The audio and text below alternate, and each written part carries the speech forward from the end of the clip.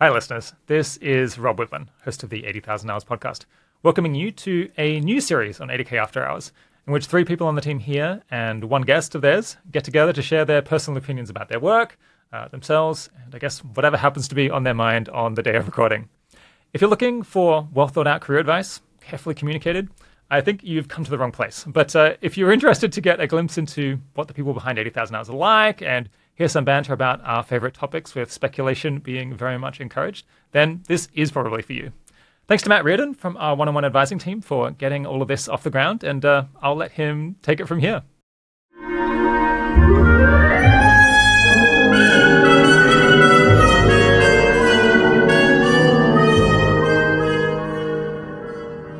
Hi, listeners, and welcome to an as-yet unnamed podcast product, perhaps from 80,000 Hours. We will see what my bosses think of that. The premise of the show is that three non-podcast employees from 80,000 Hours, in this case, myself, Matt Reardon from One on One, Bella Forrestal, our head of marketing, and Cody Fenwick, a writer on our team, meet up with someone who we think is doing good work in the world, yet might not be quite at the level of Rob Whitman's guests. Wow.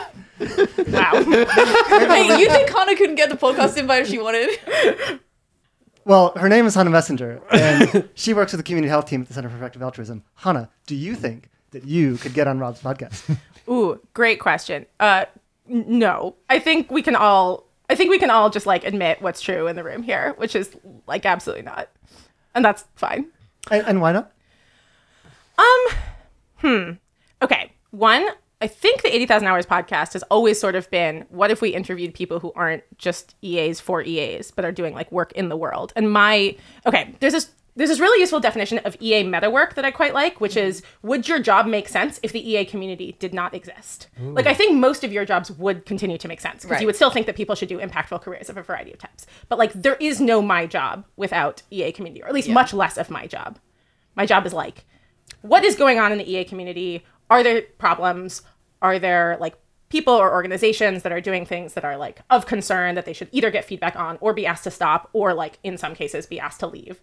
And like the kind of concept of like there being a sort of community where there's some kind of fence and it's like kind of clear who's in or who's out with lots of like fuzziness in between, I think is like pretty central to that. Does this mean I'm not doing meta work? Was that an ambush? That was so what? Wow, do better. You thought that was a softball? I feel deeply unambushed. So Hannah, thank you for telling us and our listeners what you do. What do your parents think you do? Oh, nice. Okay, I have such bad news for this ambush. My dad has read The Precipice and What We Owe the Future and many parts of the sequences. You know why? Because he's a fucking boss. Hell yeah. And he's listened to me talk about Eliezer and this weird AI shit for 10 years. And he noticed me be right just like a few too many times. Also, the COVID being right thing, which I think like lots of EAs experience, where like you were right before your family and then your family was like, oh, you're a genius. Totally happened to me. And that was great. So my parents actually do understand what I do. My grandma like was giving me advice about like she like read some stuff about Caroline Ellison and SBF, and she's like, I know dynamics like that. Like, I've been in politics. I've seen shit like that go down. I have some advice for you. And I'm like, cool, grandma, you're awesome. Whoa, your grandma's so cool. Grandma is so cool. Wait, what was her advice? I mean, in general, she was like, this was after, to be clear. Oh my God, if she had predicted before, I would have been like queen of all that exists. And I already kind of think that about her, but like even more so. But afterwards, she was like, no, I really do study those dynamics. I think like the best thing she said was like, that she could have seen a younger version of herself also get sucked in. That it's not like some weird thing that only happens to some people. Like lots of smart, thoughtful women that she has seen like get kind of sucked into like a sort of man's like orbit of weirdness. Yeah, absolutely. Bella, you were going to say something about... Oh, I was going to say my maternal granddad just got AIX risk pilled. Nice. Amazing. It's like quite funny because he's like just a generally strange and like crotchety old man who like hates everyone and everything, but he's like, no, I really think that potentially within my own lifetime, like we're all gonna die from well, so this is like a pretty normal thought, like since like he read Benjamin's problem profile. Oh yeah, like he read our website and he was like, God. I'm convinced. Wait, did he read it because Benjamin is your partner and this was like him doing due diligence? No, it was that my mum, I think she was reading What We Are the Future. and What was I talking meant to is him. like being nice and like taking an interest in your boyfriend's interest, and what I said was due diligence, but I think they both apply. No, I don't think he needs any due diligence because he's Jewish, so he's happy. Like, that's good enough. Benjamin's Jewish, so your maternal grandfather is happy. Yes. Yeah, great, got it, sure. No, He's Jewish, so he's happy is otherwise not a sentence that everyone says, right? This is amazing. Wait, I am going to tell this amazing joke that I really like, which is that two Gentile businessmen like meet each other in the street, and one of them says like, "Hey, there's like something important and interesting happening in our like shared business. Do you want to come over?" And the one guy says like, "Oh, well, I was going to have dinner with my mom, but I'll just call her and cancel, and it'll be fine."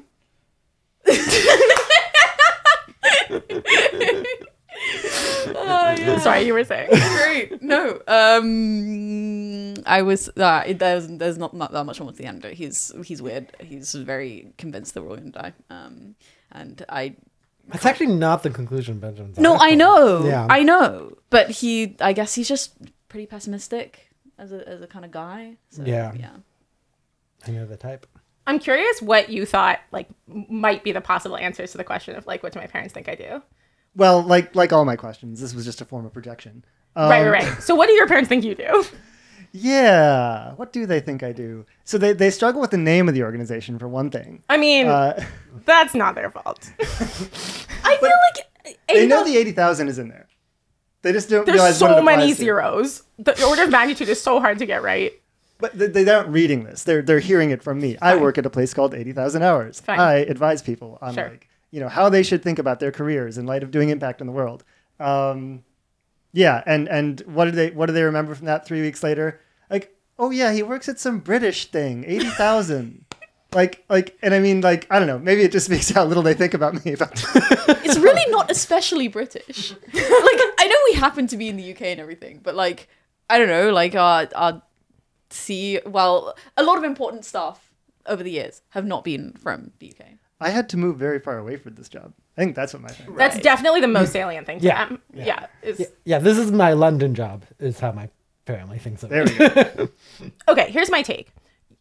Everyone who is struggling to explain their jobs to their parents is suffering from one of two problems.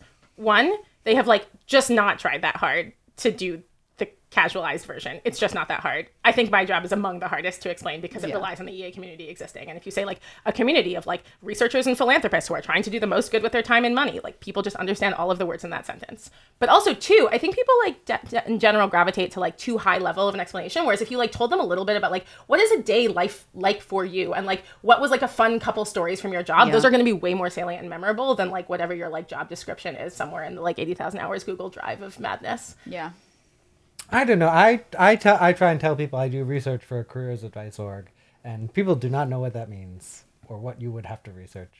But you could tell them those things. You could be like, yeah. oh my God, I like learned something so interesting today. It turns out that like I learn the Working same for things every day. It's like, oh no, like pandemics This is could be only- really bad. this is only boring to you.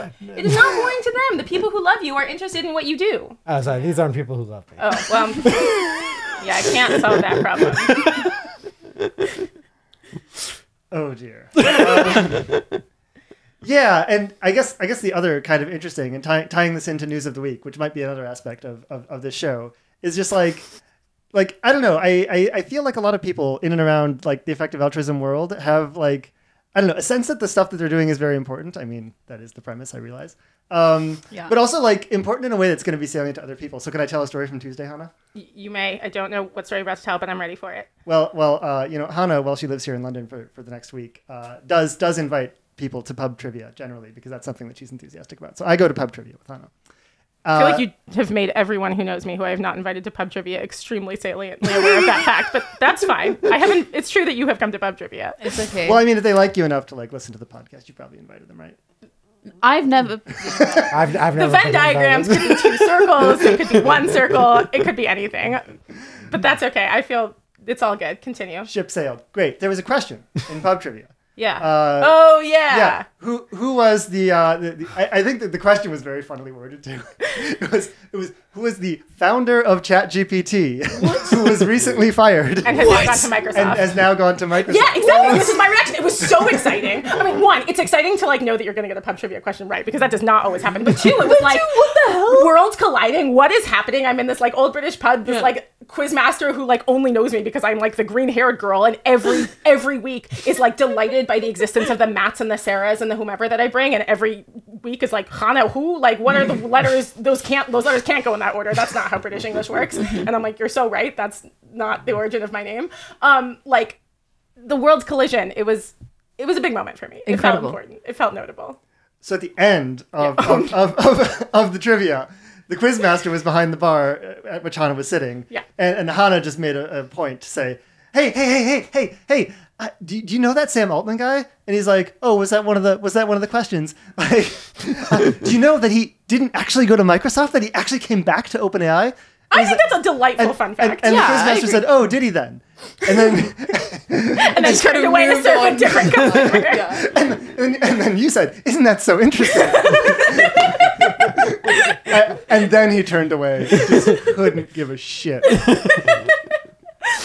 fair, that happens to me a lot. It's like not, EA fact specific, but like, so what's your takeaway from that? That like I have an inflated sense of my importance to the world. Yeah, well, I mean that it might have been representative of something larger, where it's like wow, OpenAI, that is like the center of the universe. That's where the thing that we're all worried about is going to happen. It could go bad and it could go well, and like some big decision was made there. And now it's in a pub quiz, so maybe I get a little more inflation from that, being like, yeah, the world is paying attention, aren't they? But yeah, when you dig down a little bit, they just know the world's not paying attention. What do you guys think? I think I had almost the opposite experience the same week. So I like met up with a bunch of friends who I like had been friends with at uni, but like hadn't really kept in touch with in the years in between. I mean, we'd seen each other like a couple times, but like not really. And so one of them, he's just like a fairly like normal, socially conscious, like lefty, like activisty kind of guy, and he's really great. And he knows enough to ask me like, so how's EA? But he doesn't know enough to ask anything other than that, really. And I was like, well, it's Thursday night, so mixed is the answer. I'm like a little bit stressed. And so I like explained the whole situation. He was like, oh, that seems like a really big deal. Like, I get why you're really worried about that. Like, I mean, maybe he was just humoring me, but he seemed like pretty like, okay, that explanation is kind of compelling of like why this might be concerning and kind of what's going on. Yeah. There is, I think, like it's true that like, if you do some kind of outside view base rate thing, lots of people think they're doing the most important thing in the world. One of my interests is cult documentaries, and it is definitely true that the people in Keith Raniere's NXIVM cult thought they were doing the most important thing in the world, that they were changing the world, and in fact used arguments that felt uncomfortably familiar around like how important the work they're doing is, and therefore lots of other things could be skated under the rug. Not arguments I actually hear in EA, but like ones that like people worry or feel too similar. Exactly. So like, yes, and I just so endorse that this is extremely important. And Sam Altman himself believes he is building God. And so, the box in which you build God seems like an important box. Right. I have no shame. Yeah, I mean, the idea that AI is an important thing coming is not relegated to EAs. And some of the people who believe this believe a bunch of other weird stuff too. Like, I feel like the EA thing is pretty normal. It's like, we want it to go well. And other people seem to think it has to go well by default and there's no way it could go wrong. And also that like maybe if it wipes out all of humanity, that'd be good. There might be like a useful like 2x2, like a classic political alignment axis situation going on, right? Which is like, how important is the thing you're working on, and like how careful should you be about it or something? Mm-hmm. Like maybe there's like a danger category to me of like, okay, hear me out. 3 axes. Engage with me. Be with me here in the octants of reality, right? We're there. You so can do it. So this is a 3D cube? That's a 3D cube. That's right. We're there. Okay. The world in which you're both high on actual importance, low on perceived importance, and low on being careful as a result of your sense of perceived low importance. That's a scary octant to be in. You feel me? Yeah. And so I'm like, I don't know. I think it's good to like undermine narcissistic, overinflated impulses, but I also think you risk like oh, it's fine, like fuck around and find out if you like don't take the thing seriously. So I don't like quite know what the optimal place of like how important to believe you are is. Yeah, like if I look back at history, like the times when I wish people had been much less careful about like thing might be really big and potentially destructive is like pretty few, I think. Maybe nuclear power I was about plants. to say nuclear Yeah, power that plants is the what- classic one. Yeah. Well, history is going to be written about the times when people fucked around and found out, right? Right. Like all the time. Yeah, I guess I probably don't know about all the lost That's a good point, actually. glorious Yeah, we like wouldn't inventions. and- have. yeah. Yeah. Like if Napoleon wasn't a huge like egotistical jerk or whatever, then probably we would just never have heard of him. Wasn't that what you were pointing to with nuclear power? And we kind of know about that one, but maybe that's just like a kind of like middle case where like we got enough of it that we Right. kind of knew it was good, but there's lots of stuff that got snuffed out much earlier. Right. Yeah. Yeah. Yeah. I think maybe my point was bullshit then. It's just hard. Yeah. It's hard to see all this stuff. There's a sampling bias. But I don't know, maybe the whole place I was driving this conversation was like there's a meta thing going on where like I don't know, like what is 80,000 hours doing in the world? We're like trying to spread ideas and like I think like one measure of that is how many people are like receiving these ideas and noticing their importance. I think it's like often a lot less than you think, and like actually like this is a high hurdle to climb to like actually convince people that this matters. And I mean the polling is interesting, right? Because I feel like that was on your mind, Cody. You're thinking about like we got these polling numbers, and man, they looks like the public is really worried about this AI thing. By which you mean like people will say AI seems very important, might come Yeah. in my lifetime, might be a big deal. Yeah, even that kind of including polling. like extinction type Sure, language sure. or whatever. Yeah, gets big numbers, but like, do they mean it? Well, so I totally agree with this for what it's worth. well, so I mean, I think they do mean it, but like often it is like the fact that it is the thing they will say to a pollster is like some evidence of something, and like you also get this if you ask people like. Do you believe like that factory farming is like really horrible? And like Right. 95% of people will say yes, and then Also, most of them still Do you consume believe animal in products. literal angels and demons? Oh well, I believe those people do believe that too, right? And they Sure. take action on that basis. Yeah, I guess. Fair enough. They go to church. Have you guys seen all those crazy high numbers on like we should ban? It's actually like all slaughterhouses? Yeah, And it's then like it's like- 75% plus. Yeah. They What just do ban it. what do Is they this think? a homosexuals versus gays and lesbians thing? It's like the word slaughterhouse. Oh, do you know about this? This is great. If you ask people how they felt in like some year about homosexuals in the military, they felt much worse than gays and lesbians in the military. Like homosexual is this like has become a pretty sort of like negatively valenced word for the same Right. set of people. I knew that, but Like, I wouldn't have necessarily thought that it would produce like a significant difference. At least on this one Right. set of polls, I'm half remembering from the journal if I saw it on Twitter once. Yeah. But it's a good journal. You should I'm folling all their publications. I'm not paywalled at all. It's Yeah. like amazing and doing better than all the others. I've actually been published there. Amazing. So I wonder if like the word slaughterhouse is like Yeah, no, not I a mean, friendly, word. it's just a horrifying word that exists to describe a very normal And yet, thing. it's like And the thank God. jobs of like Good. thousands, like probably tens of thousands of people across the world. It's like, oh yeah, I that's where I work. I go and I kill things. That's my job. You know. Yeah. Do we think those folks think their job is extremely capital I important?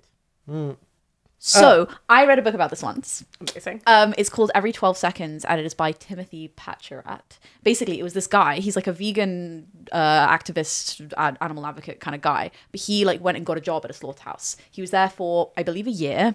And for the first 6 months, he was working directly on the kill floor. For the second 6 months, he was like a They supervisor. also call it a kill. Like wow. Oh, yeah, they're no, not it's- doing euphemisms. Well, so his book is about how like they do and don't do euphemisms. It's really crazy. So there's like a bunch of really great anecdotes. One of them is during lunch at one point, they go outside and they have lunch right at the slaughterhouse, and all the people who are there, their job is killing animals, right? And there's it's like a district where there's a lot of slaughterhouses. So there's like a nearby slaughterhouse. There's been a young heifer, a female cow, who's escaped, and she's running through the streets. And somebody calls the police, and basically the police find the cow. They gun her down. She dies. And all the talk at lunchtime is about how it's so terrible that they killed this heifer, and how it was like awful that they like, why'd they have to gun her down? Like she was so young, and like she was so beautiful and all this kind of stuff. Like everybody's outraged. And it's like, and then they finish lunch and they go back inside and they kill cows all day. Like it's really that level of like, none of these people think that they're doing the killing work. So the actual work of killing a cow in this particular slaughterhouse is spread across 3 different people. So there's the Do you think this is on purpose? Is this like a moral hazard thing? Well, Timothy Patcherack claims that like it's a moral on purpose. injury mitigation. I maneuver? don't know who designed slaughterhouses and why. Like, I don't know the history there. But he's like, this is part of the he calls it a politics of sight, where he's like, look, like basically all of these three people, they're separated from each other by floor to ceiling walls, and all of them think that the other person is killing the cow.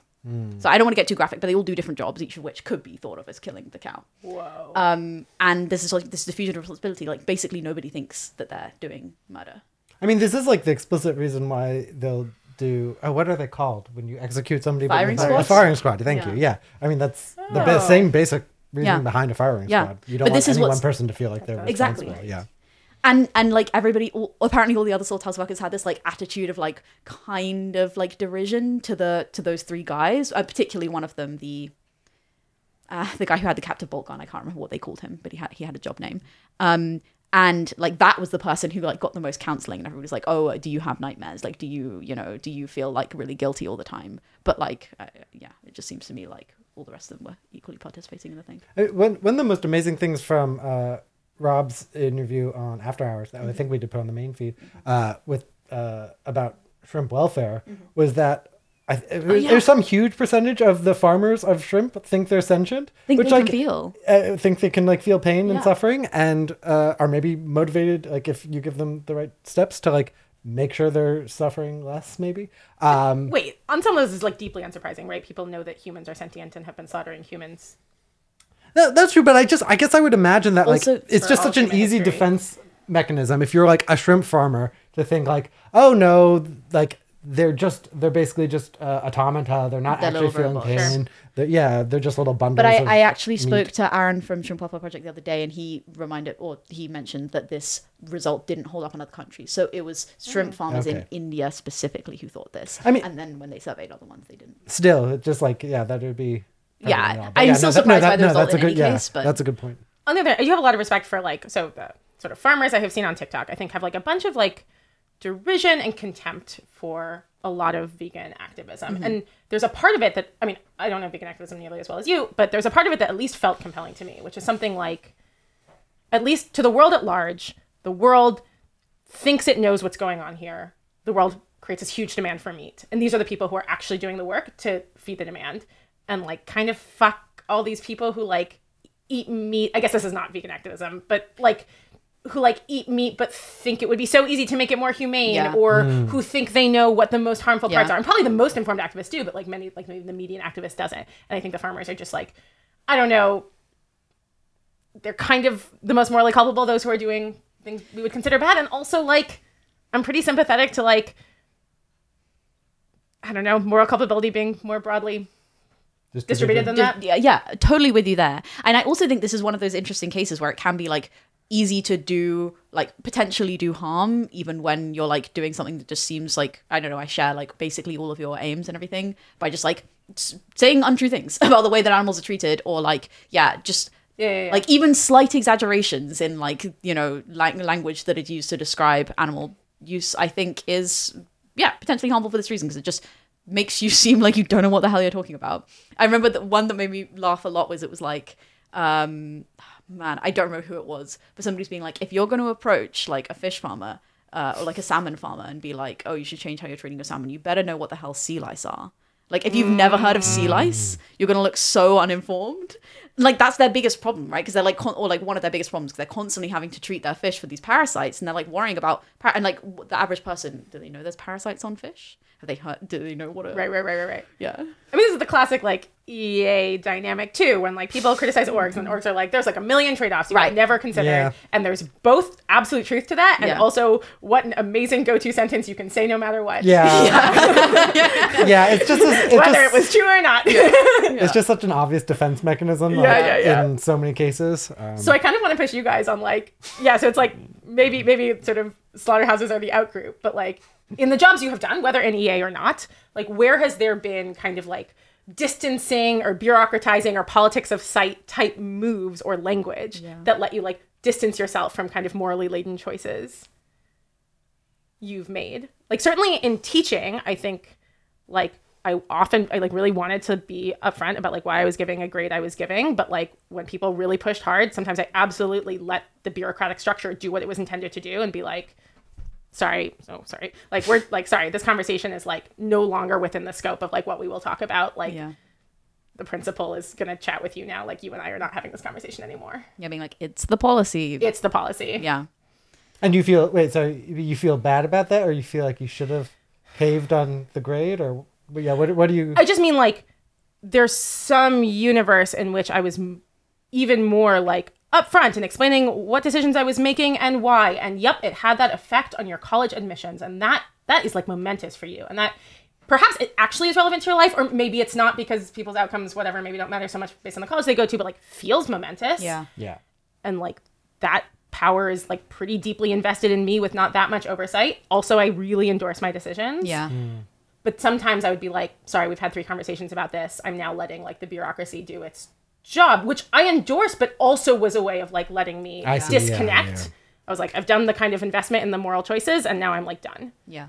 Yeah, I mean, I've faced this, well, not a very different kind of thing, but like when I was a journalist, you know, I was often faced with this choice of like, oh, do you cover things that are important and matter in the world and could like actually make a difference to the way the course of events goes? Or do you cover the thing that people want to click about and learn about the most? And that's like part of the drama of the day that like you just know is going to do well. And there are lots of like very convincing stories that I think like are somewhat true. That's like, well, if you don't like write the things that readers are actually interested in and like give them reason to bring them to your site, then nobody's ever going to like read your stuff anymore. And like your company's not going to be viable. So it's going to be shut down. So then like nothing you write has any benefit at all. But like also you just spend your time, you can end up spending your time writing just about a bunch of useless So the question stuff. I'm curious about is like, were there moves that let you like distance yourself from that choice? Like, did you get to say like, oh, my editor said, or like I've got my engagement targets for this quarter that I have to hit. Yeah, I mean, I definitely like sometimes putting the locus of control like somehow. I mean, yeah, sometimes saying far like, away. it was like, my boss asked me to write this story, so Nice. that's what Yeah. I'm Even though like, could you have pushed harder on your boss? Probably. Like, yeah. Yeah, right, and there's never De-agentifying language or something. Yeah, I mean, there's never like a rule that like, oh, if I didn't get a certain number of views per month, then I'd lose my job. But there's always that sense out there, like, well, if I'm not actually doing enough, then I could very well lose my job. And like, what that counted as was like, yeah, like that was just always hanging over you. And so like, yeah. I mean, of course, I could just point to the legal profession and be like, really, they've almost turned it into a positive. Where it's like, look, we have an adversarial system, and like the way we find truth is by advocating for things that maybe just seem like obviously wrong in some ways or really bad. But like otherwise, we don't find truth. And what are you against truth? I mean, to be clear, I don't think that like. Worse. To be clear, I don't think this is like bad. Like I think in the same way that like many social systems operate on plausible deniability, like it is not good for the answer to always like ground out in like, oh, why didn't I get you that paper on time? Okay, so it starts with the trauma from my childhood, and then it leads to like me not wanting to have a confrontation with my boss because confrontation is hard, and I'm a millennial. Like that's just like not. We don't need to ground everything out in there. Like we need to ground things out somewhere else. Yeah, at least sometimes.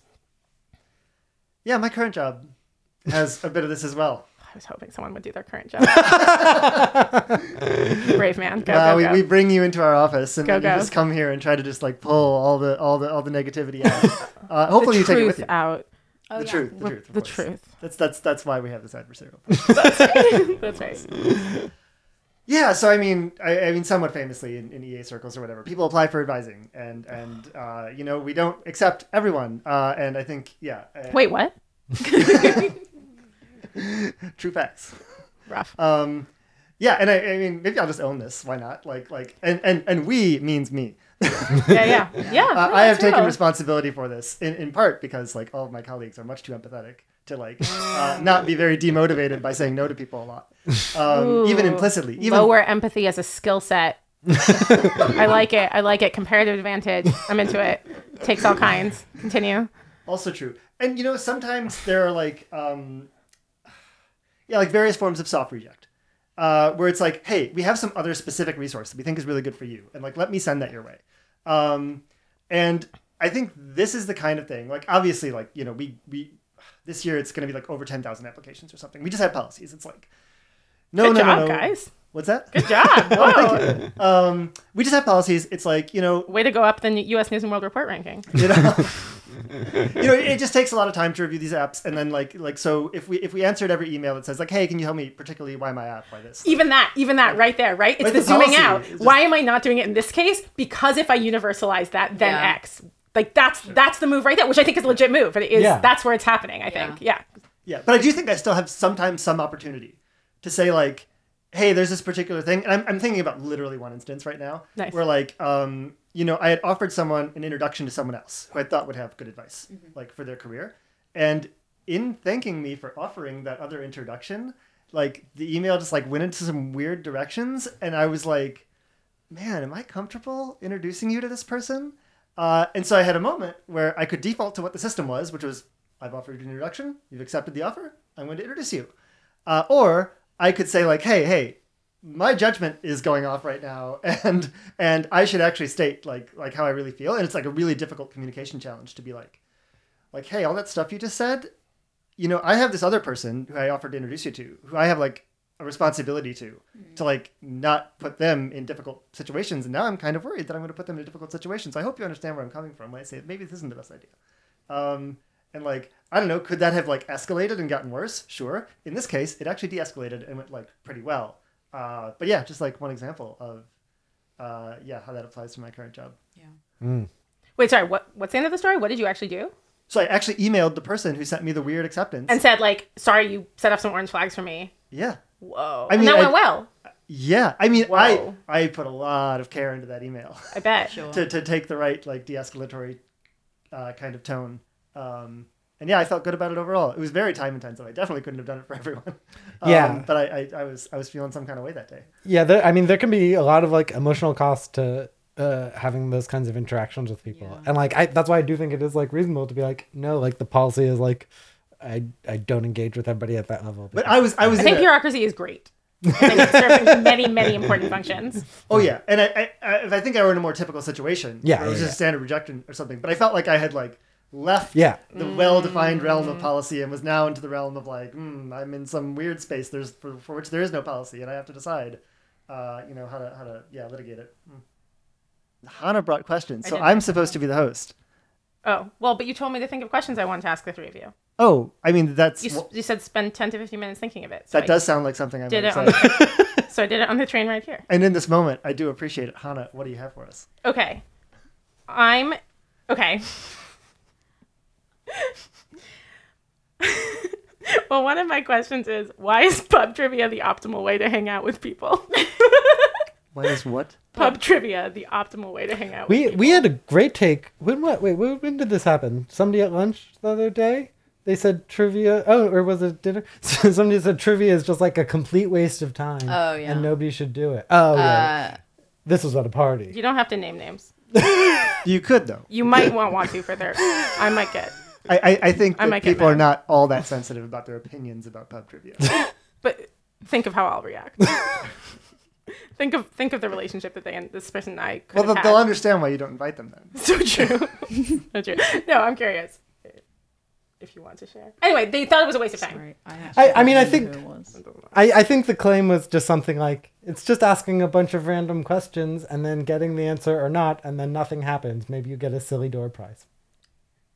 That's not me saying this. This is somebody Okay, else. I actually am. Okay, but I'm you do very. have controversial opinions. I'm very sympathetic to that, and B, it does feel like exactly the same thing of like, why talk to people? It's just making mouth noises. And then making mouth noises like, wow, atoms bumping into each other, so dumb. It's just like, well, I feel like we've lost. Like, it's true that like meaning and meaning construction happens on like this range of like human behavior, and if you like go into atoms or galaxies, like you lose it. But like that doesn't mean it's not there here in the middle section. To be fair, this person who brought this up, I really don't remember. Who I'm it also was, sympathetic. But they brought up this take because I made the claim that music is overrated, which tends to. You were trying to start a fight. You were like, "What that day? Like, what's going on? I honestly- What happened with you To that punch day?" him in the face. No, I honestly just think this is what? like this should be a pretty obvious statement that like people talk about music so highly that like it's gotta be overrated, even if you think it's pretty great. I'm asking us to step back from the object level and say, why did you say that at lunch? That was like clearly intended to start an argument. And like maybe that's fun. It's fun to do a bantery argument. Well, that's no. why we're here. That's why I started with why is pub trivia optimal, which is obviously not like an uncontroversial statement. Yeah, I mean, this was a party, and yeah, I think nobody was saying anything.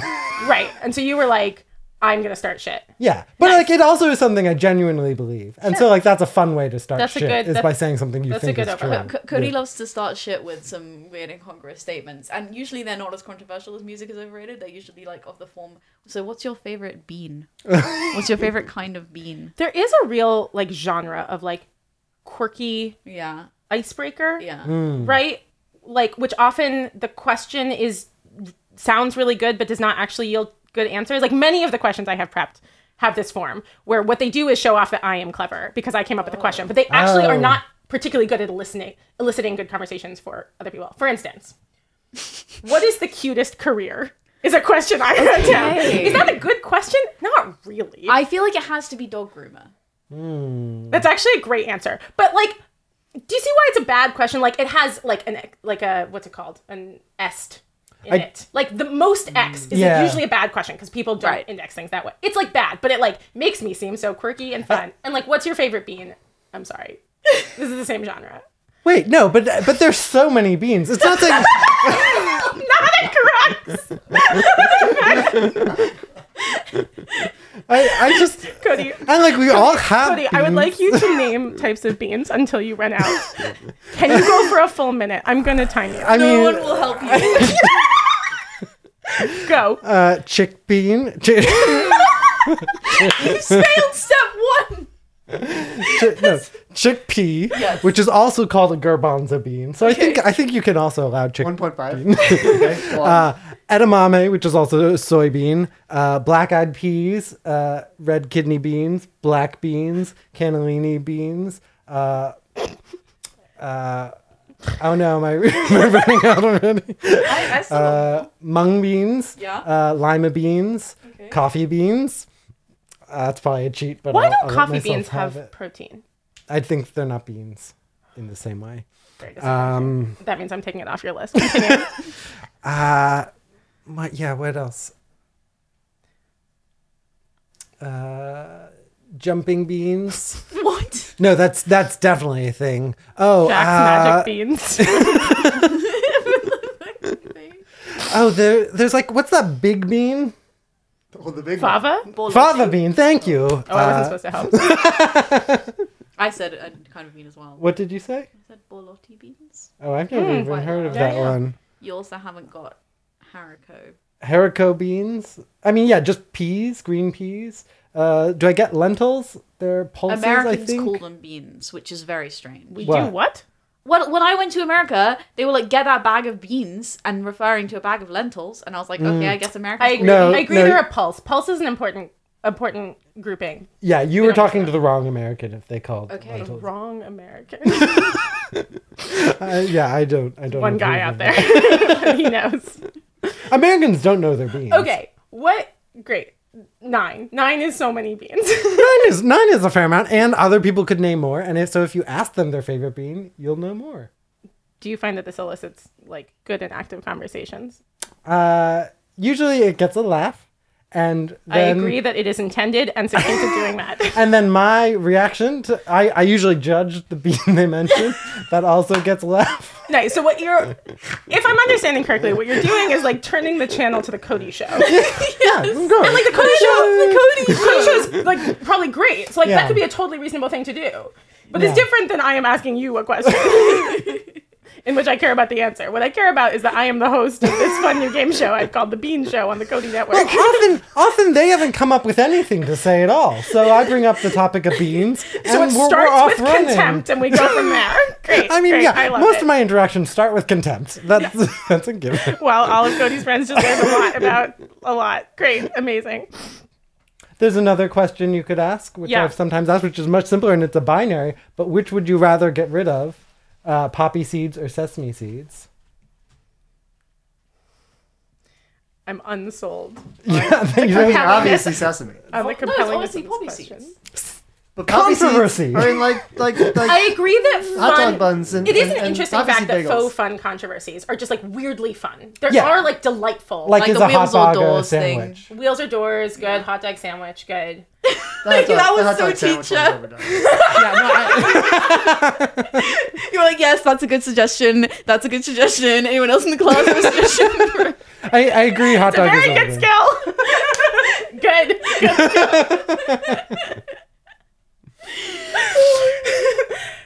Pineapple on pizza, classic. No, that's boring. Yeah, I feel like that's an old one. Like that's Yeah. been around. I feel like the other The teacher's trying to butt in now. And give her an idea. The cool answer. the other one that's like, this is the immortal snail. Have we done the immortal snail? I'm familiar with the immortal snail. This is the Gen Z yeah, version yeah, of yeah, yeah, yeah. Pineapple on What? pizza. Do you want to explain the immortal snail to the elderly men in the room? Oh, you don't know No. about the No. snail? Okay, so it's like a would you take the bargain thing, and the bargain is you live forever, and you can't be killed, but you can be killed by an immortal snail, and all the snail has to do is touch you, but they Oh, will yeah, come yeah. after you, and they will never give up, and they will never stop trying to find you. So you can like go to the ends of the earth, and the snail is coming for you. Do you take the bargain? Yes. But then the question is, what's your strategy for defeating the snail? And remember, it's immortal, and so obviously you can't like crush it or stuff. And like, Here's what's good about you can this. put it It's a in dual. cement. It's a dual pronged question. It's would you take the bargain, and then what is your strategy? I think Yeah. this makes it better and Yeah. richer and deeper than other similar questions. Yeah. Because then you're talking about strategies for identifying individual snails, so that you know which snail is the immortal snail out of a group of snails. Yep, looking up like speed of snail transit Yes. and travel. Can Yes. it get on a plane? Can it go underwater? Can snails like survive the lower air pressure on planes? Exactly. Well, it's an immortal snail, so of course it can survive the lower air oh, pressure. I on see. Can it planes. be? So it can't be. Oh, it's like the immortal that can't It's be killed. not just unkillable, and you're unkillable too. Which I feel like is only fair. Okay, is it? Oh, But, right. but it's possible that this immortal snail could be incapacitated. Yeah, I don't know. I don't know if that's fair. But yeah, like obviously the correct yeah, answer is like features, et cetera. cementing the snail. Sure, But sure. like Well, hang on. It feels like an important premise of this should be that like you don't know where the snail is when the steel is struck. yes, very true. The snail could be anywhere. Right, so you go somewhere Wait, where that's no... like I've never heard that point made. What if the snail is like right behind you? What if you only ask the person who asked you is in cahoots I with know- the snail I know- and only ask when the snail is within an inch But I don't think a snail's ever touched me without my consent. that you know of? Yeah, that you know of. Yeah, no, exactly. That's The what spiders I'm crawling into saying. people's mouths when they sleep thing real? No, that's definitely not real. I do have snails disappointing. who have been trying to get into my house No in the snails. backyard. Well, they're there and they Do you, try and can get you in the identify house. individuals? I bet you could No. if you like gave it a go. You know? No, I don't. like- Do you know Not what? Do you know what I personal. heard recently? And I don't know if this is true. So you know how when a snail is on the pavement and you want to pick them up and get them out of the pavement because otherwise they're going to get stepped on. You have lost me. But Okay. continue. Well, this is a common thing. This And is a Brian Tomasic thing. So no, it's true. not a Brian Tomasic thing. I've been doing this for years. It's a normal empathetic person thing. You don't like Yeah, seeing exactly. snails A get stepped Brian on. Tomasic thing. A normal, empathetic person. Normalest empathetic person there is. The most normal. But apparently, if you just pick them up and they're like out of their shell, you can cause a Rupture? yeah, between the snail and its shell, which can often kill them. So the thing that you're supposed to do apparently is tap on the shell, and then they'll think a bird's coming to eat them, which is probably pretty stressful. But it will make them retract inside their shell. You can pick them up safely. Blah blah blah. But I'm like, oh no, have I accidentally killed a whole load of snails who I was trying to save their lives? Altruism is suspect. It really Helping can is. hurt. Helping can If hurt. you don't know about the sea lice, you don't know about the trade-offs. Yeah, Helping is very complicated. especially invertebrates. That's the common thing between the sea Oh, lice. You know well, the, the fish the are- crustaceans, sea lice. that makes sense to me. Yeah. Aren't lice like bugs? Well, yeah, but I guess Sea people. bugs are if you say crustaceans. crustaceans, I feel like a lot of people's intuitive crustacean is a crab or a lobster, but actually, But they're basically mostly sea bugs, they're right? like mites on your face. I Yeah. learned that from a Da Vinci novel. So The mites on your face are suspect. crustaceans? Yeah. What about the mutts in their eyes? Don't know, Well, they're You know about aquatic. this thing where they're but there are aquatic crustaceans. whoa, that kind of blew my mind. They're aquatic. I guess my tears are salinified. Salty? Saline? Salty. Briny. Brainy. Good word. Okay. Here's why pub trivia is optimal. In general, it is just good to have an activity that you can talk during, but Yes. also don't have to talk during. That's the golden nugget. The problem with board games often for socializing. Board games are great for playing board games. The problem with board games for socializing is that often like talking is bad for the board game. And so then you're just like, yeah, you have like a tension between like having nice chat and like actually playing the game. But then you don't want to have to chat because sometimes, you know, whatever, talking reaches natural lulls or whatever. And it's like nice to have interspersed. This is my take for why people give speeches during wedding dinners or whatever. And I think they are like sort of there, like timed at really excellent intervals such that people can like have nice chats, but they're not under pressure to have like some great conversation for like 45 minutes straight because like every 12 minutes somebody is getting up. Or at least this is sometimes how Is it there works. some selection pressure on wedding events that would make them be more optimal? Some That's a great question. optimization pressure? And in fact, the one and only time I gave a toast, we all gave a toast in a row. So this totally doesn't track. But And also, like, aren't there like just things about weddings that are consistently horrible? I think I've liked every wedding I've ever been to. Do you Wow. dislike what? Weddings are great. I cry every time. Oh, sorry. No, to be clear, I've liked every wedding I've ever been to. What's bad about weddings? I mean, Yeah, I'll let Bella take this one.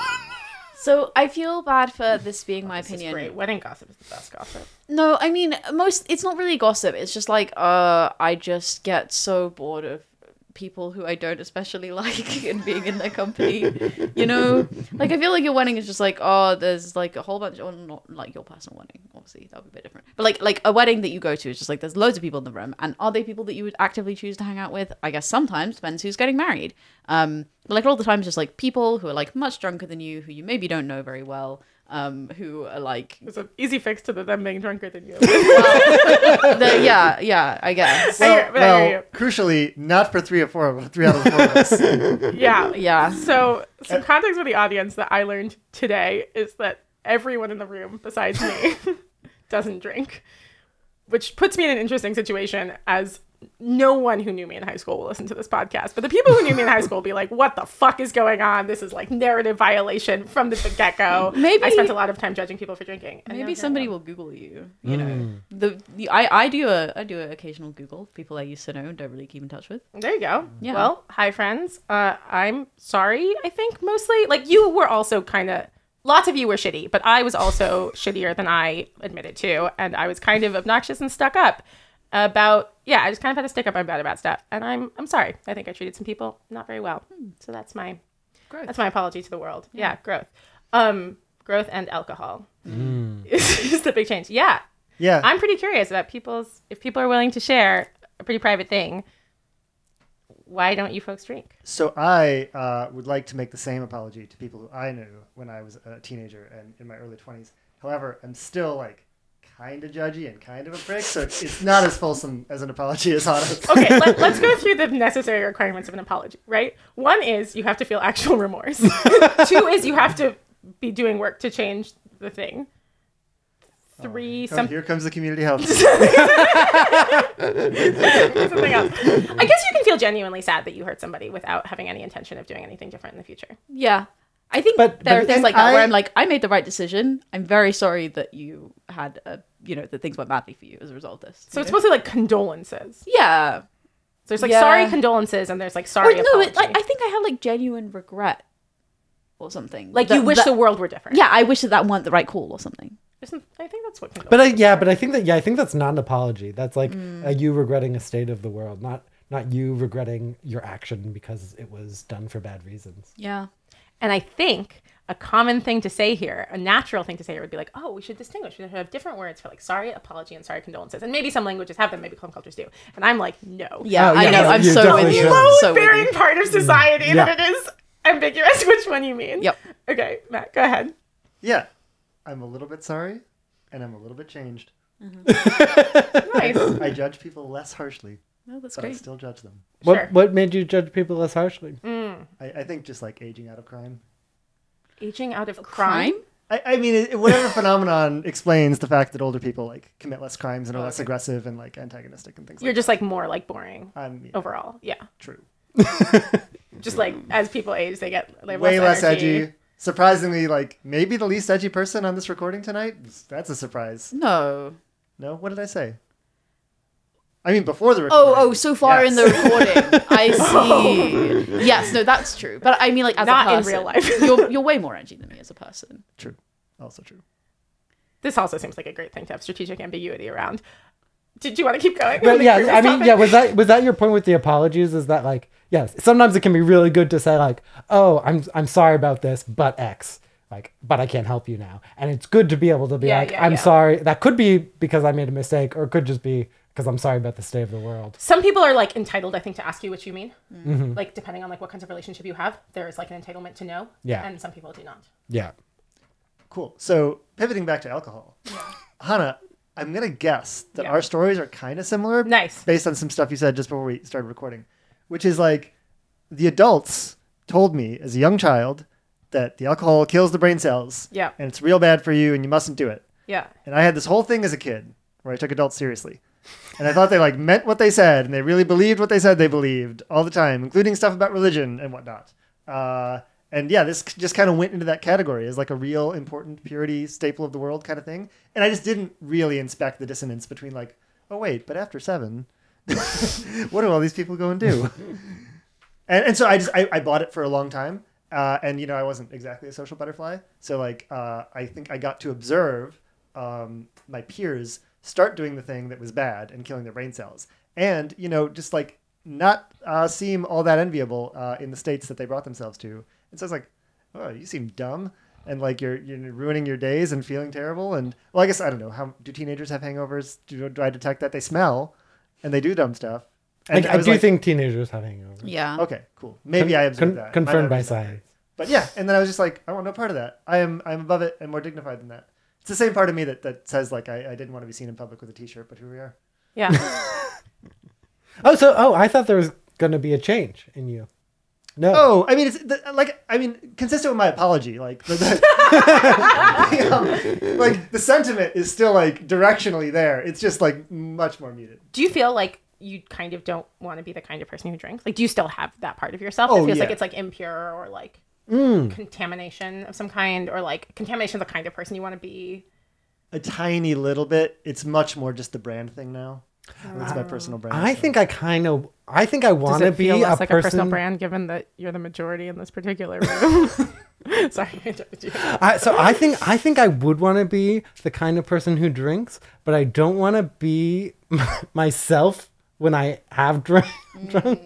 Which, like, you know what you're like when you're drunk. Yeah, which I don't think like I'm a horrible person or anything. Like I'm not like mean or anything. I might be a bit sassy, but like I don't think like, but like I just don't like myself. I just don't like this person. Like I think I'm like annoying and like also like I'm just like less competent and like less able to take care of myself. And like I don't like those facts about being intoxicated with alcohol. And that I think that's like my main reason. But I do kind of get annoyed that like I am the person who's like, oh no, I don't drink in situations, and because of that, like I don't know, you know, people want to go out to a bar and like you don't have to drink, but they kind of expect you to drink a little bit, and like can be kind of annoying to be that person. Yeah.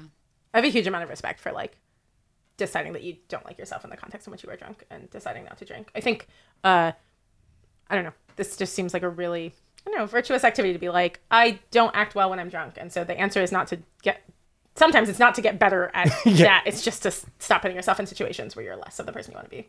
Yeah, and when I was doing it, I just like realized like I didn't even do it that many times. Like I was just like I did it, and then I was like, wait, I'm just doing this because like this just seems like the thing to do, not because I actually like in certain situations, not because I actually want to do it. So it's just kind of easy to stop.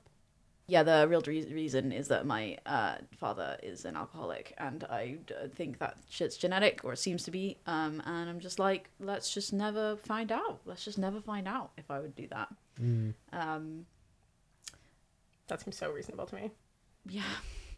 Yeah, and also I like generally get quite addicted to things that I'm into. Like I like really go all in. Like I don't know, I'm like the more DACA person, you know, like I started playing an MMO a few weeks ago, and I like have spent a lot of time on it since then. I feel like you usually endorse these obsessions.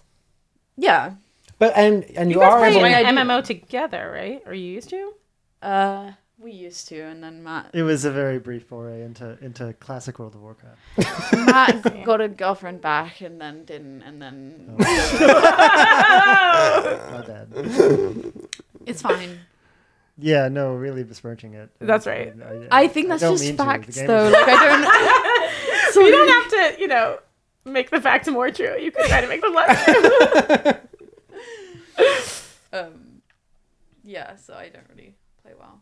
On this topic, I'm always curious, and I assume the answer is Wait, I'm happy to move on. And this, I promise, is not just an excuse to talk more about myself. But it's interesting that I asked you all, like, why you drink. Like, no one asked, sorry, why you don't drink. And no one asked me why I do drink. Oh, yeah, you Because I'm went to taking a it as a drink. default. Yeah. Right, but that's kind of interesting, right? Yeah. Like, I don't know. Maybe it's not that interesting. I have an It's just a argument that default. might Okay, turn I've you decided back. it's not interesting, but I still wanted to point it out. Sorry, go ahead. I have an argument that might turn you back, but do tell us first.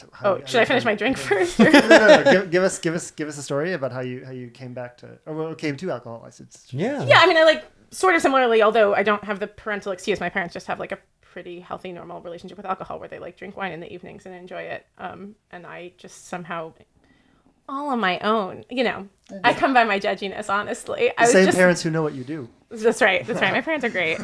I was just like, yeah, alcohol is like bad, and the bad kind of people do it. I think I just thought drunkenness was really, I don't know. I don't have a full psychoanalysis. It's like some combination of like people not being themselves, people being okay with not being themselves. Somehow felt like, okay, not to get too Nietzschean, it felt life negating. It felt like they were saying life is bad.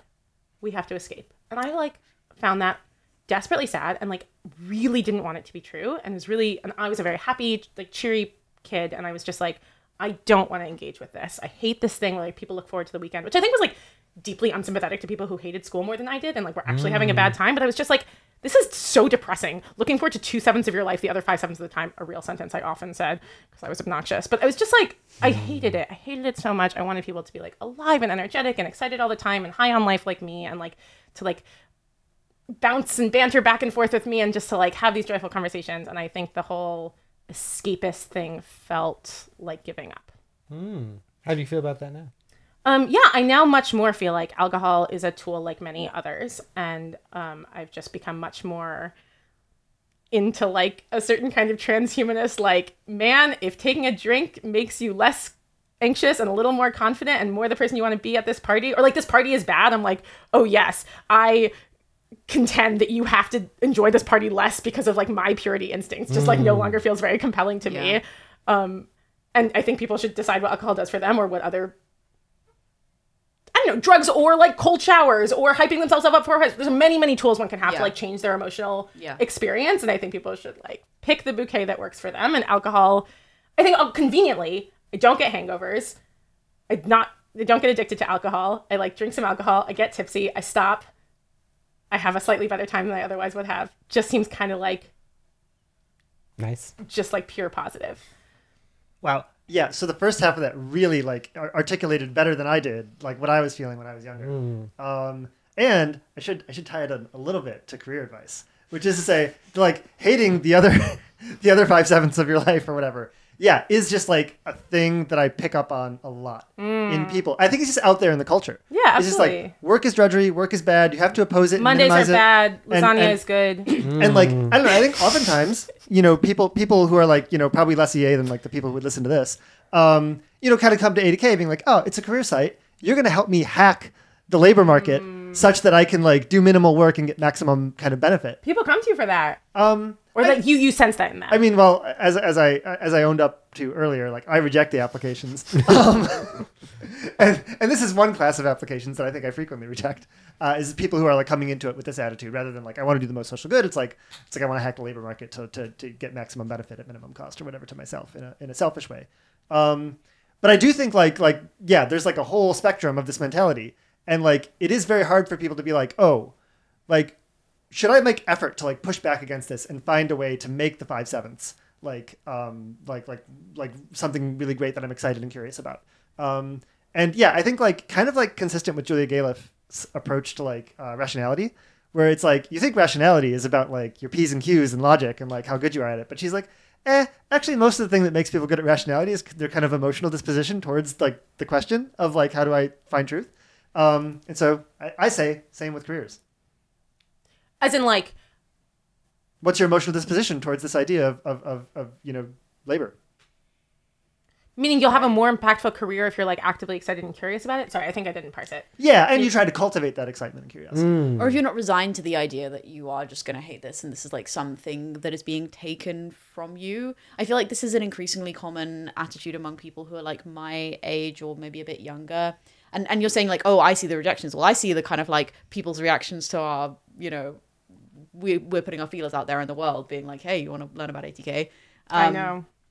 And I watch all the YouTube channels that you advertise on. Great. Which I guess means one of us is doing a good job. Yay! And so a lot of people have this reaction if they're like, oh my God, you're like telling me, how I can have a career that's fulfilling and does good in the world. Like, you must be lying. You are selling me something. Ooh. You are going like, you're just trying to like pull the wool over my eyes and be like, oh, you actually can have something nice, or you're telling me to like we get called bootlickers a bunch, like to like accept the like drudgery or like somehow commit myself to it or whatever. I'm like, oh interesting. Man, it's really like r/anti-work vibes. It's like quite a lot of the criticism that we get at the very kind of there's first something like giving up about liking your job or trying to like your job or putting pressure on yourself to like your job. I commend a bit the skepticism of like, these people Totally. are like paying money to put this ad in front of my face. What are they thinking? Their agenda? What are they really like? trying to Are they being paid by McKinsey and Bain and whatever to like get me to go work there and pretend that I like it or something? And so I like totally understand where it's coming from. I just think it's like, it makes me sad because I'm like, oh man, like this is the reality for a lot of people. This is like a thing that you might expect your life is going to be like. I genuinely think there's other options for you, very plausibly, or at least in a lot of cases. And just many people are like, no, like the thing is to get through it rather than to like try and build something that you're excited about or proud of. Yeah. It did just occur to me that I should plug an old episode of the Big Boy podcast, which maybe not all of our listeners have heard. Which is so not the vibe I was promised. Plugging other things, doing the right thing with this time that we have together. Hey, we had time for our jokes, and we're gonna have time for useful things too. How does one roll one's eyes in audio format? Don't worry, we'll get the close up. Tara McCauley came on years ago. Was it 2017 or 2018 or something? A very early episode, and she talks about not glamorous jobs by any stretch. Yeah. I think like working at a burger joint essentially, and like finding ways to find interesting questions about like how we can like make this thing better. And that is the kind of curiosity that I think I want people to cultivate across the board, not only for like impact reasons, but just like for your own enjoyment of like most of your life. Think about ways you can do that. Oh shit! She's changed her name. We should edit in her real name. Oh, Tara, what is it? I don't remember. Age? No, Tara. they took a joint name. Oh. We're gonna keep the part in where I don't know. When she recorded the podcast with us, she was known as Tara McCauley. The artist formerly But I known as Tara strongly McCauley. object to keeping in the part where you sneer at other people taking on joint names. Or at least keeping in the part where I chide you for it. I have a strong Keeps the reaction to that podcast that I want to talk about. Yeah. So I listened to it. It's like one of the first ATK podcasts I listened to. Like the very first one I listened to was Tyler Cowen, which was there anyone who could have challenged my like worldview and preconceptions more than like I was like, what the fuck is this guy? What the hell is he talking about? He's really weird. Okay, hope they're not all like this. Luckily they weren't. Anyway, I also listened to that one at like a fairly similar time, and I found it quite scary, not gonna lie. And so so it's interesting that you describe it as like, oh, she was finding ways to like find curiosity and like in like relevant puzzles for her to solve even in these jobs which like a lot of people would view as drudgery or something. And my reaction was like, this is so frightening. This person is like approaching life as some kind of optimization algorithm, and oh my god, like I guess it kind of is, or like maybe it could be if I was treating it that way. That sounds like exhausting and terrifying and like all kinds of like I don't know. I was just like very she seemed very intense, very like in a way that's like pretty admirable actually, but like at the time I was mostly just kind of frightened by it or something, which is interesting because I feel like I probably, if I re-listened to it now, I wouldn't have that reaction at all. What kept you listening to the podcast after those two? Yeah, I have no idea. Like, and like I did listen to it a lot as well, like at that time, and I just really don't know why. Rob's voice, he's just so charming. So yeah, so melodic. No one here is paid to say that question. I don't think so. Also, there was maybe a heavy dose of something in that. Okay, whatever. Yeah, I don't know. I think Rob's a bad influence, and this optimization stuff is not good. In a very kind of couched way. I don't know. So I keep on thinking about like, Rob posted this thing where it's like products that you should buy and own or whatever. Love it. And his rationale for certain of them. The one that sticks out in my head is the Is it the kettle. crystal deodorant? Oh no. No, it's the kettle. Do you remember the kettle? No. Right. So he says, I make sure to buy a kettle that only goes up to 85C rather than 100C, or gives you the option to go to 85C. Because like, if you get a kettle that only goes to 100C, well, guess what you're going to be doing? You're going to be spending all this time blowing on your drinks or putting slightly like more tepid water in it to balance out the temperature such that you can drink it, because 100C is boiling, it's too much. And if you add up all those seconds, it's going to be like days and days of your life that you just spend on this weird kettle maintenance thing. So make sure you get the one for 85C. And this is just an example of like tiny little activities. I think shoehorns are in the same thing, where it's like, well, you tie your shoes every day. That adds up to weeks and weeks of your life. You spend tying shoes. Why do you want to spend your life that way? Yeah, my trouble is I'd spend a lot of time looking for the shoehorn. So I think No, that's why there's products you buy. Yeah, that's why buy and recommend Rob's you use. list. That's- yeah. So I think on the object level, all this analysis is correct and good. The potential trap and the risk that I think I personally fell into, not that I'm representative of anyone, was like, now I have this mentality about every moment of my life, and I'm anxious and stressed about like, am I using my time as wisely as I possibly could? Yeah. And this is net negative. Yeah. And so you really have to part these things. And kind of similarly, I think like with like the Tara thing or like the liking your job thing, like, I don't know, this is always hard. The balance between encouraging people on the margin to like seek curiosity and seek joy, and like creating a sense of pressure to like your job and like joy. Like at CEA, we fill out a morale survey every week, 1 through 10. You guys probably do something similar. Yeah. And if I put under 5, I suspect some people would come to chat with me about it. And like, that is probably good. Like, that means I'm not doing well. People want to check in on me and how I'm doing. But it does mean that like the incentives are, if you put below 5, that is a 5-alarm fire, or like, I don't know, a 3-alarm fire. Like, and people are going to come talk to you about it. And what if, hear me out, when I'm not doing well, I also don't want to talk to my random colleagues about it, much as I love them. And so I think I haven't actually done a lot of like inflating my score, but like the impulse is so there.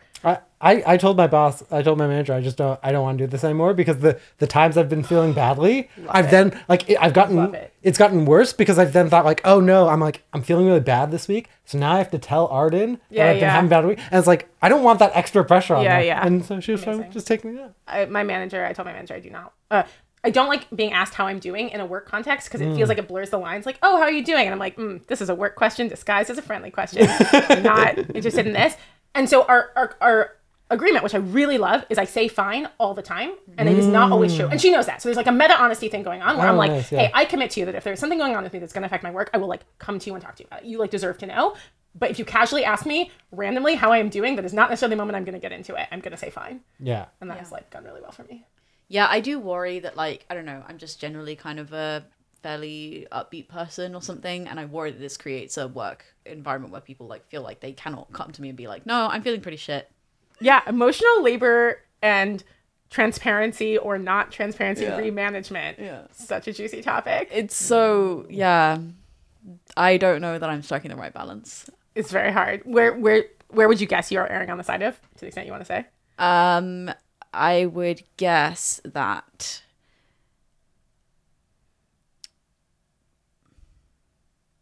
I really have no idea. I think that there are specific things that I do that are probably like not being honest enough, and I think there are specific things that I do that are just giving away too much like Candidness. shit that people don't need to be thinking about or having in their brains or on their plates. I have this feeling about like every single interaction I have with other humans. Okay. Oh no. Do you want to unpack that a little bit? I just feel like I never like there's just like always this like borderline of like, oh yeah, they're like of being like too truthful or like not truthful enough. Yeah. Because like there's certain things like you could say to someone that like are true, but also the fact that you've said it is then this like other thing that you're placing on them, aside from just telling them the truth, right? I believe there are some things that could be true about. I feel like But I this think is it's probably true not, of like, the most vast, things. No, like the vast majority of things you can say. It's going to be great. It's going to be lovely. Yeah? Yeah. We'll see. I wonder if there's a target you might want to hit, which is something like, sorry, that also induces a lot of pressure. There's like a target one might want to hit, which is like constructing sentences that have sort of hooks that like let people dive in if they want, but do not create the necessity for them to. Like, oh, I was having a little bit of a tough week earlier, but things are like on the upswing. People can just be like, great to hear, moving on. Or they can say, oh, I'm sorry you're having a tough week earlier. Do you want to talk about that? And they get to decide on their own. This is nice. Yeah, I feel like there's often like... If they have the time, if they have the energy, if they have the space. Yeah, I guess I suppose that probably works a lot, but I do feel like there's often like... It's like... It sounds like you've you've expected them to bring themselves in. Like, you know, if you've like put that hook, it's like you're kind of like... even if they decide to decline it, I almost feel like that's then a burden I put on them to that now like, oh, now they have to decide whether they want to probe more or not. And then they have to think about what signal that's sending to me if they do or not. And like, I just feel like I put a burden on them. I agree that's a risk. I think that there's vibes one can emit around neediness and non-neediness that like sort of credibly convey, I'm fine. I'm good. I don't need you to like dig into this. Versus, I think one of the things that like sadness and visible sadness does is like, I really like this concept of the flail. I think the Center for Applied Rationality has talked about this in other contexts, but like flailing is a thing humans do when what they are screaming is like, God, someone help me. Whether they are like physically moving their arms around because they are in pain or they're screaming or in other ways kind of acting out, right? The way that people are like kids act out when their parents get divorced or whatever. And I think you can do like an anti-flail. It's not easy or obvious, but there are like vibes you can send off that are like, I'm like, good. I'm on my own 2 feet. So I think this is a crux for me that I have no idea what vibes I send off. Ooh. Do you want to ask people? What vibes do I send off? Yes. I spend the most time with Bella. Oh, I obviously classically met. You bet. Of course, what I meant is send out an anonymous survey to 10 people because I'm so brainwormed that that's obviously what I meant. But in fact, you should ask the people on this couch. The whole purpose of social anxiety is that you raise the floor. And you don't fall through to like wow, that was such a terrible interaction. They verbally assaulted me or made me feel worse than I've ever felt. Bella's now thinking about all the horrible things I've done to her. I think you're anxious, and people they might like worst cases they pity you a bunch for being so anxious, and like that's not that bad of a case. I could stand to be pitied. Don't worry, we do. You heard it here, folks. Cry for help. Live on camera. Oh, no, it's not actually live. It's probably good. It's probably a good thing. Anyway, well, I just don't believe it. I believe extremely few people on Earth want 100% honesty about themselves. Well, I'm about to try and be 100% honest, and I think it'll be fine. Yeah. Great. So I think Cody, community health flags are winning, but go ahead. I think you're kind of like petty in a very fun way. Do you know what I mean? Yeah. You have I can always count on you to be like upset about something, but in a way that makes me laugh. And I think that's like the predominant thing is that it's like gonna be like kind of like you hate whatever's going on, but also I'm gonna enjoy how much you hate it, and I'm gonna enjoy complaining with you about it or whatever. Yeah. So that's the main thing. The second thing is the like kooky questions thing. Vibes. What is a vibe? Cool. Just, I mean, you were giving a good answer, I think. Just like some examples of the things you do that I notice and the ways that those things make me feel. Yeah. Wait, but I think that didn't answer the question that we were trying to answer, right? Which is like, does he come off as like needy? Like, does he come off as like in need of people to kind of like jump in or ask more how he's doing? Or does he come off as like, I'm chill, I'm good, you can ask more questions or not? I think... Sorry, I spoke for you. I don't know if you want that question answered. Yeah, but that's the question. I mean, I wouldn't mind if that question is answered, but I don't know if I'm worried that I come off needy. Oh, I cool. don't. I thought that's what we were kind of digging into earlier with, like, can you, like, you were like, Yeah. No, I see how you got yeah, there. but we can skip if that's not the thing you're interested in, for sure. No, it's good. Either way. Yeah. Whatever you want to answer. I mean, just on a, You like, don't have to answer anymore about me if you don't. on a like empirical level, Cody moved here from New York with no friends or family or anything, and I've often worried if you're lonely. Yeah, I mean, I've always been lonely. See, this is the kind of shit that you say. But like, I feel like that's true of everybody. No, so that doesn't I'm work. not lonely.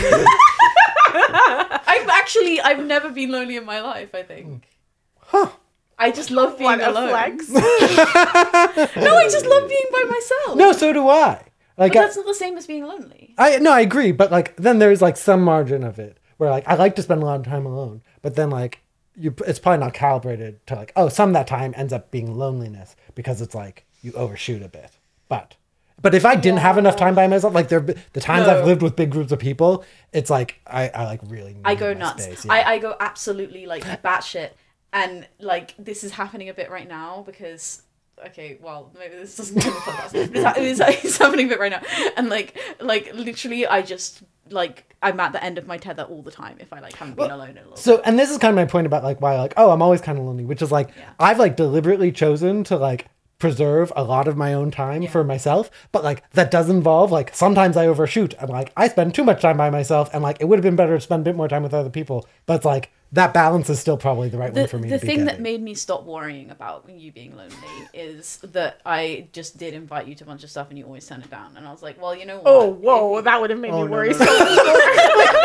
Totally wrong. I was like, Cody's an adult. He knows what he's doing. One of those is true for sure. The other one might also be true, but it's not a given. To be clear, we did attend a party together quite recently. No, we did, but that was like the first time in like a very long time, which is great. Yeah. You know, you're doing what you want to do. That's great. But we should get ramen. We should get ramen. Yeah. There's some really good vegan ramen in London. Right. It's so much better than I expected. I know. What a gift to the world. Yeah, and I love ramen. It's so good. Oh, wait, this actually leads to a recent take I've had. Okay. Are you guys familiar with the concept of the complement deficit? No. Probably you can get it from the description of those two words. But I think this is a Rob Long idea, but probably has appeared in many cases, which is the ratio of difficulty of generating earnest and honest compliments you have for other people to the amount of joy they get from it is just off the charts low, right? People just get a ton of joy from compliments. There's probably a deficit. People probably don't compliment each other enough on the Do margin. people like getting compliments? It's concerning to me that I don't know if you're kidding, but I can tell now with the smile that you're giving me. Oh wait, no, you're not. can't. I mean, there are like some people don't like compliments. I know that. Because they like get really Yeah. shy and like. Oh, I hit back hard when people compliment me. Yeah. But you shouldn't. Remember when Arden said I had a agree nice that you beard and I shouldn't. tried to make it a whole thing about her? No, I don't remember that. That's bad. Was that about when you did the face thing? Never mind. I don't even know what he's talking about. Okay, like, look, sure. I agree that advice does not work 100% of the time. But in many cases, you think the number of compliments is probably suboptimal. that seems right to me. Anyway, Hannah, oh no. you are the first kind of like guest person on this podcast. Mm. Because I mean, I'm hoping that like Bella and Cody return because they work here. You don't. I have nowhere else to be. And I'm not even returning to this office probably ever. Ever? that's I kind mean, of in expectation, Oh. No. I probably have come back to this office less than one time, right? I expect Why I'll would be I here come more. You guys are really closed door about this office. That's true, we are. But it could be more open door for you. You are super not the for me. All right, well, great. I think Bella knows how that sounded. I mean, I'm sure, no problem. Well, anyways, we're all alluding to Hannah might not come back, and one of the reasons that Hannah might not come back Yep. is because she's moving to the United States, That's right. which is very far away from this place where we are, London. That's right. Even though Well, three yeah, out of you, four you of us might are have Americans. thought that we were in America, given the ratio of Americans to Brits right now. True. Yes, but it was also the impetus to make this recording happen. So if people have listened this long, that is like some evidence that maybe you've enjoyed it. And I think you have Hannah to thank for that, because if she weren't leaving and didn't have a nice going away party where I was reminded of the fact she was leaving, might not have happened. Also, Here to help. Chana is, as far as anyone knows except Chana, the inventor of the term steelman, which Oh is my a very God. nice thing. This is false. This is some fake news that people like to spread. But I am and will take credit for popularizing the term, which is very fun. And it is, okay. You popularized it? So, Yes. so Chana, here's Yes. here's my thing, right? Okay, I'm ready. The balance of evidence. Right? Oh, you're going to convince me that I'm wrong about this. We have perhaps dozens of people who've considered the question Yeah. and looked for earlier examples than your post, Including me. including you, That's right. who have all failed to find any evidence of an earlier use of the term. That's true. We have your recollection at the time that you wrote the post, It's true. thinking that you had Feels gotten like it from somewhere else. gaslighting somehow. That is all. Okay, hot take. It's a better story that it's like a weird Atlantean mystery who invented steel manning than that I invented the term. Yeah, but then I get to know the inventor of Steelman if you invented it. Oh, so- I see. So the utilitarian solution is for the facts of the matter to be different than what I think they are. No, not utilitarian. Me-centric. Right. My life story is Optimizing better for and Bella's funnier. Experience. Yeah. Yeah, it's true that my recollection is that I got it from somewhere else. But it's also true that since Matt told me at my going away party that he didn't believe me, that I have questioned my own recollection more and more. I think I have been confident of for 10 years. So the gaslighting, I don't know, it works. That's the takeaway from the podcast, I guess. And I'll take that as a compliment from me, Hannah. And for any listeners out there who want to go and dig into the origins of the term steelman, I will reward you, both for doing that and for listening to this, mostly for doing that, with a 100-pound bounty. If you can find an earlier mention of the term steelman Love it. than Hannah's post on Less Wrong in... It's not on Less Wrong, it's on my blog. Oh, okay. On Wow. her blog that I Wow. clearly don't read. Well, it stopped many, many years ago, but I used to have a blog. Does it still exist? Is it still accessible? Yeah, It's on the web archive it's at called least. The Merely Real. The Merely Real. .wordpress.com, I think. On WordPress.com. That's where you can find Hannah's writings God, from there's so much cringy shit on there. 2008 to 2014 or Well, something. You don't need to dig through all of that. You just need to find the one post with That's right. Steelman in it. That's right. It And has a lot of then- dead links. Find any other mentions of Steelman that are prior to that. That's date. right. Yeah. That's right. Great. Oh, I love that. Yeah. Maybe I'll look for it. 100 pounds in Okay, it for you, 100 Bella. pounds. Yeah. It's a great idea. Sounds fun. And thanks, Bella and Cody, for showing up. And maybe next time, too. Wait, maybe I should commit to not looking for it until the podcast is out. Oh, true. Yeah. Want to make it a community thing? That'd be fun. All right. Nice. Thanks for having me. I might not be able to come if Bella invites me to a party, so. Oh, too much socialization. All right. Well, nobody out there over socialize yourselves. Good night.